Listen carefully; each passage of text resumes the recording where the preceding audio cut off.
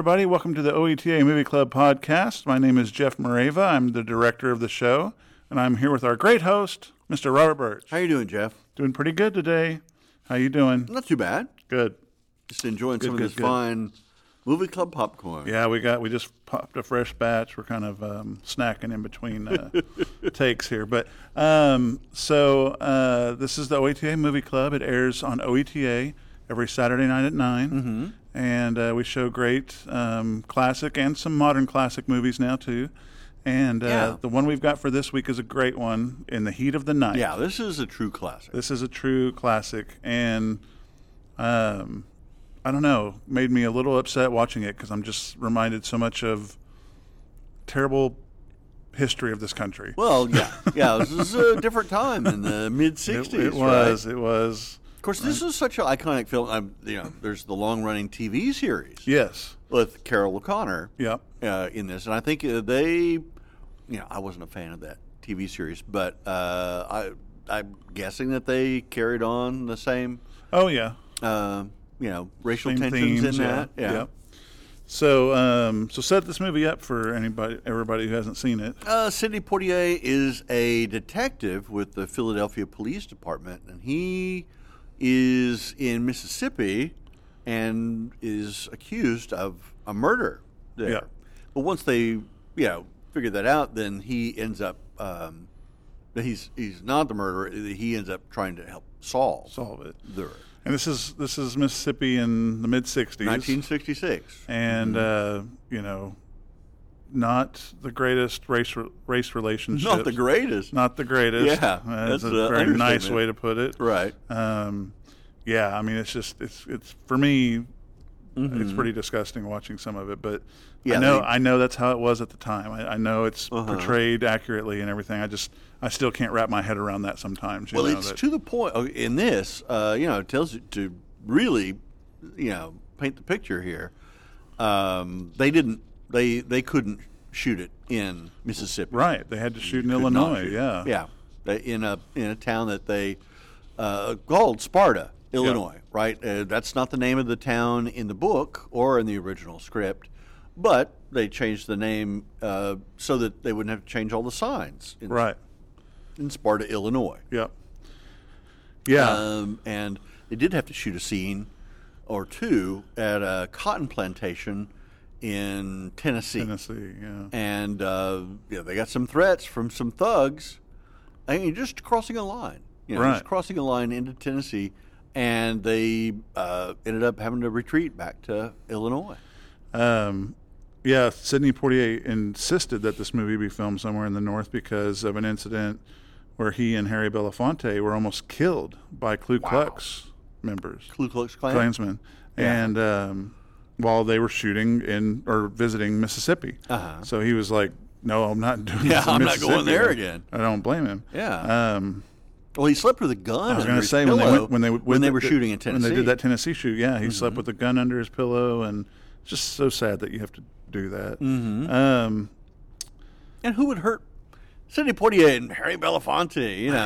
But okay, but that's just unfortunately the world that was existing at the time. And it was set in the summer. It's supposed to be really hot, right? In Mississippi would be miserable in the summer, and they were really shooting in Illinois in the fall, right? So, like all the night scenes, they had to put ice in their mouths so that their breath wouldn't show up. Yeah. It's supposed to be hot. Yep. So no breath. But which I remember when I first learned that trick, I was like, "Oh, that's so cool." I don't know if I want to drink something cold though, or have ice in my mouth. When it's cold outside. But it's cool to know that that's how they do it. Yeah. We shot my one little story here for the movie Stillwater, right? Yeah. With Matt Damon. They shot a scene here in Oklahoma City.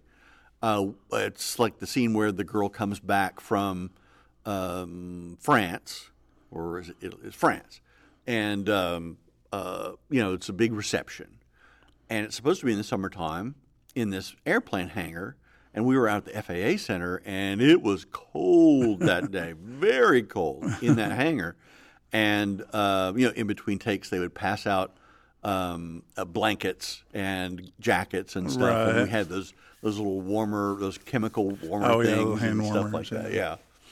Yeah, That's funny. But then, hey, when it was time to shoot, they'd come around, pull those blankets, give me the coat, and you're standing there in shirt sleeves and just your teeth are chattering. That's so funny. So I thought this was a really fun statistic that I learned reading about this movie was Rod Steiger his character Norman Jewison wanted him to chew gum, which he did not want to do, but eventually fell in love with the idea and went through, and I don't know how they kept track of this. Yeah. But he went through 263 packs of gum. Somebody had to buy them. Get those packs of gum for him. And 263 packs of gum. That's insane.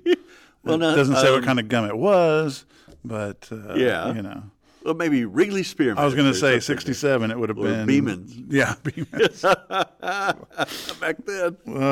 Now, Norman Jewison had another idea. He's, I guess, full of ideas for Rod Steiger, that he, maybe base his character on what was at the time a popular series of ads, the Dodge Sheriff. Yeah, and you're probably you don't remember. I'm too young. I had to look it up. Yeah, yeah, I looked it up myself again too, but I remembered it from he's real, not exactly boss hog, but he's like the sheriff that's in the Bond films. What was it? Live and Let Die. Yes, I know exactly what you're talking about. I can't think of the name, but and the Dodge Sheriff's big line was, "You're in a heap of trouble, boy," which you probably wouldn't want to use in this context, No. But Rod Steiger ended up using it, but like pulling all of the comedic elements out of it. Keeping the seriousness of that character. Yeah. Yeah, which pokes a little fun, which is probably deserved. Yeah. I had to look it up, and it's pretty interesting. Yeah. Trying to think of a nice way to put it. It's interesting. Steiger also would only speak. He's maybe a method guy, probably not a method, but he would. It's easier for him. It's like Daniel Day-Lewis. Steiger would only speak in a Southern accent, right, the whole time filming on this. Yeah. Yeah, I've actually done that before, and I'm nowhere near a method actor, but I had to do a British accent in high school. And I remember just for pretty much as soon as school was over until the time rehearsal was over, I spoke in a British accent. I didn't care if I was backstage. I didn't care if I was in the audience taking notes. It was British all the time. It's easy to get in that. It is, yeah. So I thought it was really interesting that this was was the first major Hollywood film that was lit with proper consideration for black actors. Now you do this quite a bit. I do this quite a bit. Do lighting here at OETA. Yeah. So I've always thought it was interesting because Haskell Wexler, who is no relation to B.J. Wexler, I'm sure. We just want to make sure we think. I think. I don't think. Could be. Could be. You never know. But anyway, he was one of the most famous lighting designers of that era. And but he recognized that the standard lighting they used for most films produced too much of a glare on black actors, and so he toned it down and redid the lighting, and after that was became the standard. Right. So his lighting has become the standard for black actors. And there was very little thought. They had done. Well, this is 1966, and they had been doing films for over 60 years. Right. And no one had ever thought of lighting differently. Right. Or doing makeup. Doing makeup differently. Makeup was all the same for black actors. Oh yeah. It was not to them. It was the same. But the studios all felt they never made any special effort to come up with a special makeup for black actors. Yeah. Until the 60s. Yeah. We were saying that this was shot mostly in 66, came out in 67. I didn't know until researching for this that three of his Sidney Poitier's most iconic movies all came out in '67. This one, To Sir with Love, and Guess Who's Coming to Dinner. Wow. All three. Like, how do you make all three of those movies in '66, '67? That's insane. Well, how do you make three movies in 1 year? In 1 year. And then, to have them be iconic films. Yeah. Yeah, it wasn't two stinkers and a good one. It was three greats. Yeah. Yeah. No Beastmaster 3 or, Right. Snakes on a Plane. Snakes on a Plane. Oh, God bless. Yeah, I mean, I don't know. That's impressive to me. That is super impressive to me. Well, he throughout his career, he was very selective about what he would do. Yeah. So, I mean, if you look at his IMDb page, there's very little of just, hey, I did it for the check. Right. Whereas there's a lot of actors, a lot of truly great actors that are in some pretty bad films. Michael Caine is in Jaws 3. Right. What? Jaws 3 is a classic. It was the first movie I ever saw in 3D, man. Charlton Heston is in Wayne's World 2, right? And I love Wayne's World. I'm sorry. Oh, man, we had a great reference for that last week. And yeah, we worked in Wayne's World Heston. too. So I didn't know that the scene that took place at the police chief's house featured dialogue that came out of improv from Sidney Poitier and Rod Steiger. Yeah. I didn't know that. Well, that speaks to the Norman Jewison allowing his actors to do improv. Right. In dramas, it's not as common as you hear on comedies and stuff like that. You get a lot of more improv on comedies, but dramas, it's usually scripted, On stage, in a play that there was like a time that was referred to but never seen in the play itself, we would do improv to give ourselves more of a memory of that event. Right. And maybe they were doing that, and the director decided to put it in. Yeah. Yeah, you never know.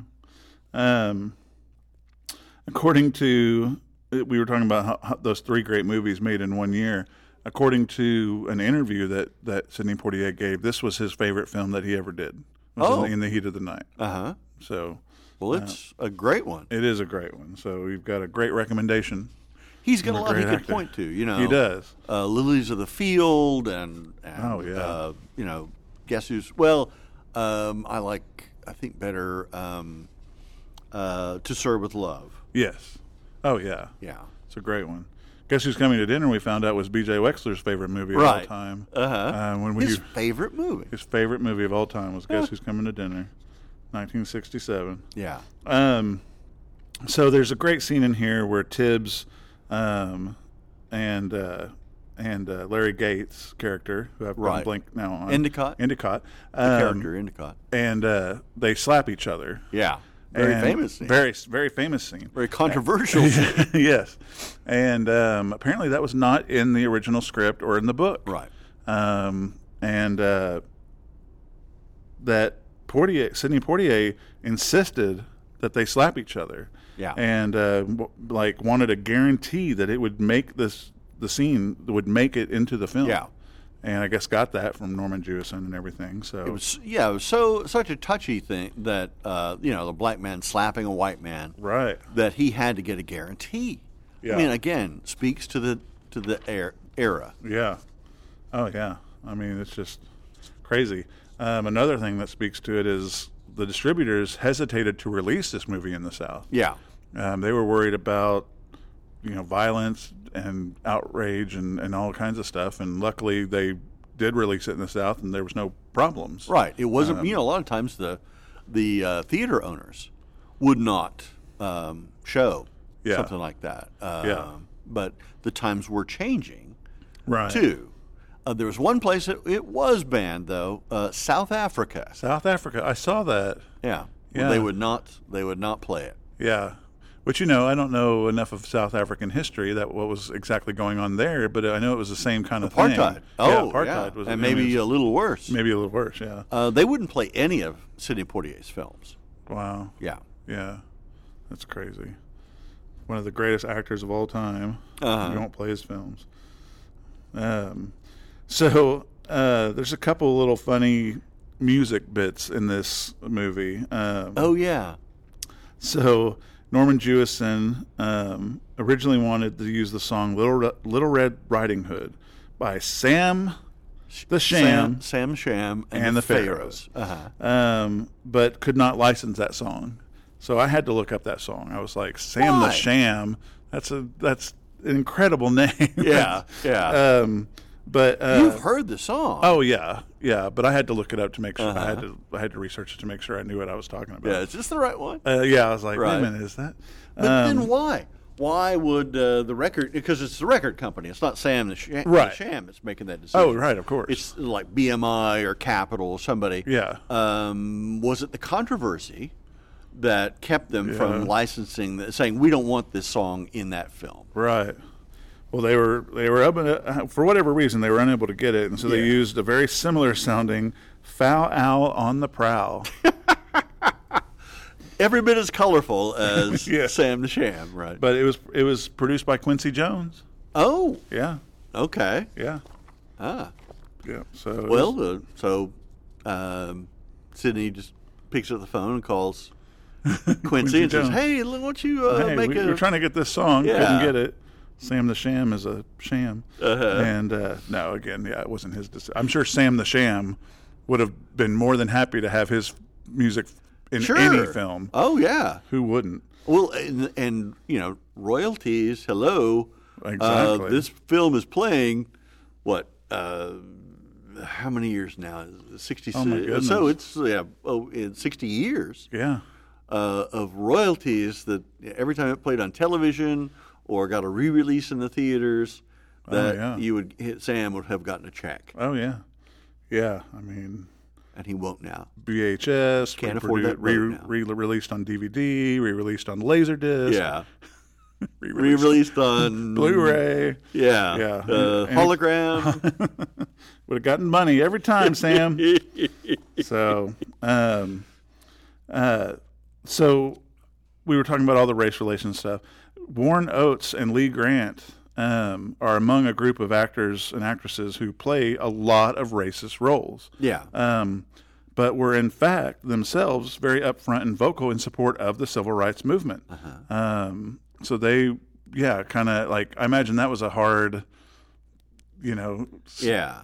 story to tell, or whatever. Like, oh, I'm constantly playing racist. Yeah. but I'm But I'm actually not. very pro Right. civil rights movement. I'm not, a racist. Believe me. Believe I'm me, an trust actor. me. I play roles. I'm just that good of an actor. And there was a lot of that. A lot Oh, of yeah. those films. Shelley of the- Winters apparently is one of those. William Shatner. Uh-huh. Several people that were included in that list of Oh yeah.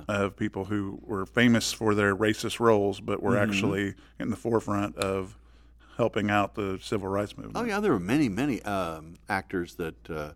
Charlton Heston walked a picket line in front of Bishop's Steakhouse here in Oklahoma City. Yeah, And that was in like '63. right. Long before the sit-ins in Greenville, North Carolina. Right.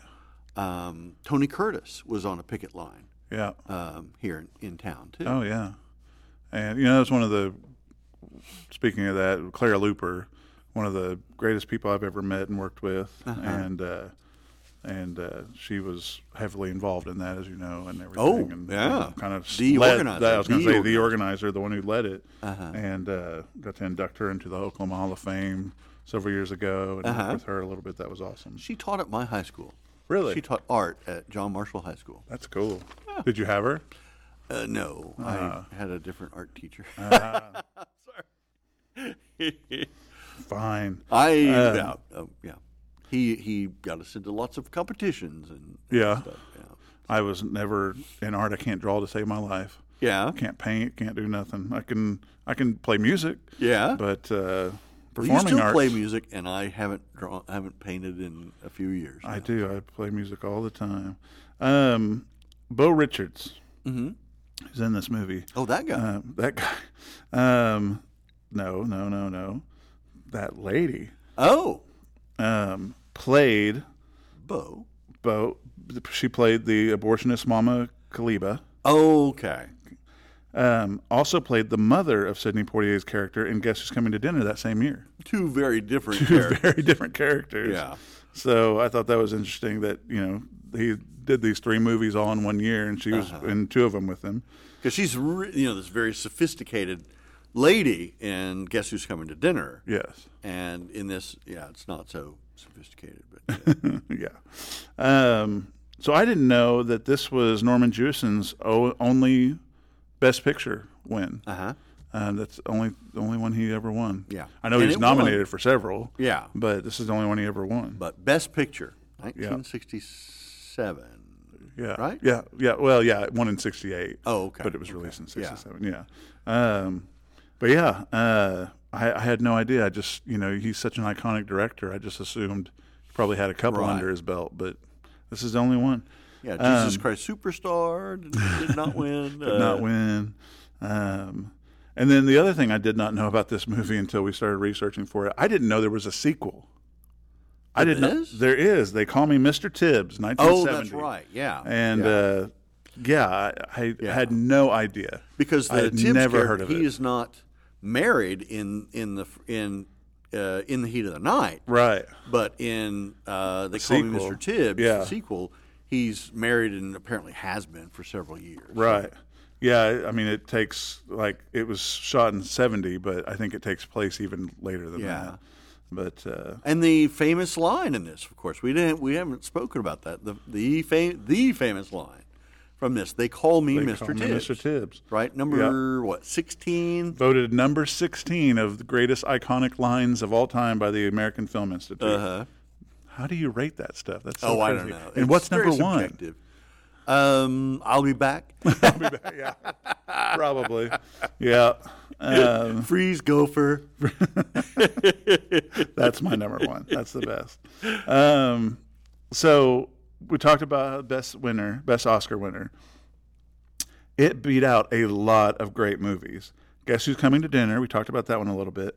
Cool Hand Luke, great movie. Yeah. 30 Dozen, great movie. Bonnie and Clyde, great movie. All the Graduate, great. The Graduate, The Graduate, one of my favorite. I love Simon and Garfunkel. In Cold Blood, Dr. Dolittle, all in the same year. Beat them all out. Wow. That's a great year for film goers. It was, yeah. Yeah.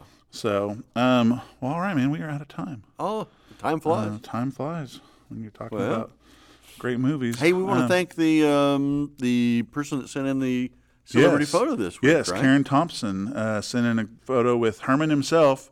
Peter Noon. Peter Noon from Herman's Hermits. Say that hard 3 to times say, fast. yeah. Who you said you got to actually see in concert a few years back. Frontier City. Frontier City. And I had a girlfriend that had tickets and wanted to go, and I'm like, okay. Just put on another concert here last month. Oh, that's right. Yeah. I did not go. A local casino. In Hinton. That's right.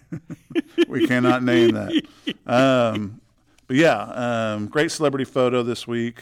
Tune in to see that. And as always, tune in every Saturday night at 9. If you have a celebrity photo you want to send in, you'll hear an address here in a second where you can send that in. Oh, the T-shirts. Oh, the T-shirt. Yes, we started something new. We've only been doing it a couple weeks. If you send in a celebrity photo that we use on the air, we will send you our very first OETA Movie Club T-shirt. And we're excited about this because we are excited. We haven't had one before. But yeah, we've never had one before, and we just celebrated our 35th anniversary, right. And we've never had a T-shirt before. So and it's cool, it says OETA Movie Club on it. And it's got the little popcorn bucket with the yellow popcorn. Yeah, and got a film reel. It's got it's got some really cool stuff on it. And it says since 1988. When when B.J. Wexler started it all, February of 88. And I mean, it's a really cool T-shirt. So send in those celebrity photos. If we use it on the air, we'll send you a T-shirt. In your size. In your size, any size you pick. And start including that, when you send in these emails and letters of celebrity photos, start including your T-shirt size that you'd like. And along with a little story of how you met where, when, and why you met this celebrity. Yes, please include a story. That always helps. It's so hard when you get a photo that says, me and Yeah. Charlton Heston. Yeah. In Doesn't say where or when. In the 80s. Yeah, it's like I'm going to make up a story about this. Exactly. Just make up. If you don't have a story, I'll make just one make up for one you. up for us. Come on. Be inventive. Come on. No, but yeah. So please send in those. You'll hear the address here in a minute. And next week we've got another great movie to talk about, The Apartment. Jack Lemmon and iconic classic. yeah, Shirley MacLaine. Shirley MacLaine. Thank you. And Why am I Fred blank on her McMurray name? is the bad guy. Yeah. So, yeah, that's a great one. It's pretty funny. Yeah. Yeah. It's really tragic, I think. It's kind of tragic. Yeah. It is kind of tragic. But all right. But on that note, we're going to say goodbye here and tune in next week and tune in every Saturday night at 9. And until next time, take care. Bye-bye. Make sure to like and subscribe to the podcast. You can preview all upcoming OETA Movie Club films at oeta.tv/movie club. And please, send your celebrity photos to P.O. Box 14190, Oklahoma City, Oklahoma 73113, or you can email them to us at oeta.tv/movie club. And of course, tune in every Saturday night at 9 and on Fridays at 11. We'll see you on the couch every weekend for a great movie and fresh popcorn.